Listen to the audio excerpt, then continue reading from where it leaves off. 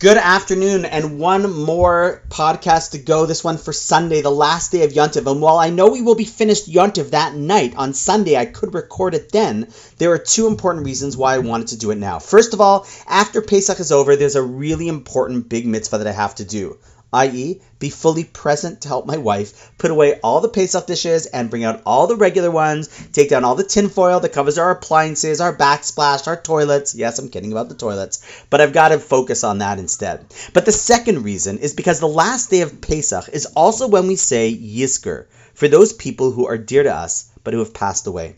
You know, our tradition is brilliant. Honestly, it's genius. In creating a framework in which we pause by every major Jewish holiday, times which were the bedrock of both family and the transmission of Jewish identity, to recall the people who helped to shape us, strengthen our commitment to their values, while showing them that while they're no longer with us in body, their soul, what drove their spirit, is still very much with us and continues to inspire us.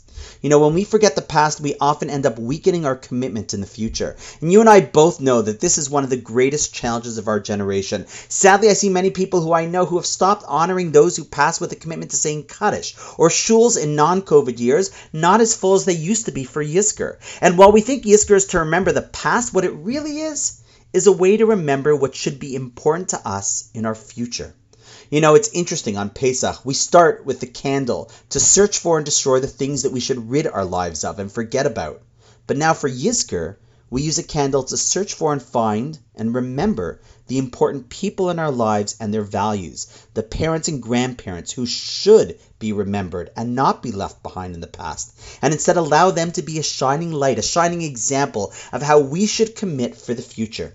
You know, a few of the ways we commemorate on Yizkor are as follows. First of all, going to a Yizkor service, whether in person or via Zoom prior Yontiv, as I'm doing for my congregation, as I'm sure many others are as well. Second, there's a strong tradition to give tzedakah in the merit and memory.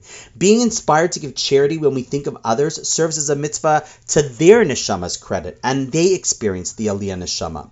If you'd like to do that, I've actually included a link in the podcast notes. You're welcome to give tzedakah through that portal in their merit, list their names as well, and we'll keep them in mind during the Yizkor service. Thirdly, people also learn in the memory of loved ones, sharing learning with others in their memory. Something you, who are listening to this, are all equipped to do. You even have 450 awesome ideas to choose from to share in their merit and continue to perpetuate the Jewish values that they stood for. May we continue to be inspired by our past, be it the national past of our people and Pesach, or the personal past of our loved ones and their role in transmitting our Seder experience for thousands of years. And on that note, wishing you an awesome rest of the Pesach, and I look forward to seeing you after I've eaten some matzah on Monday.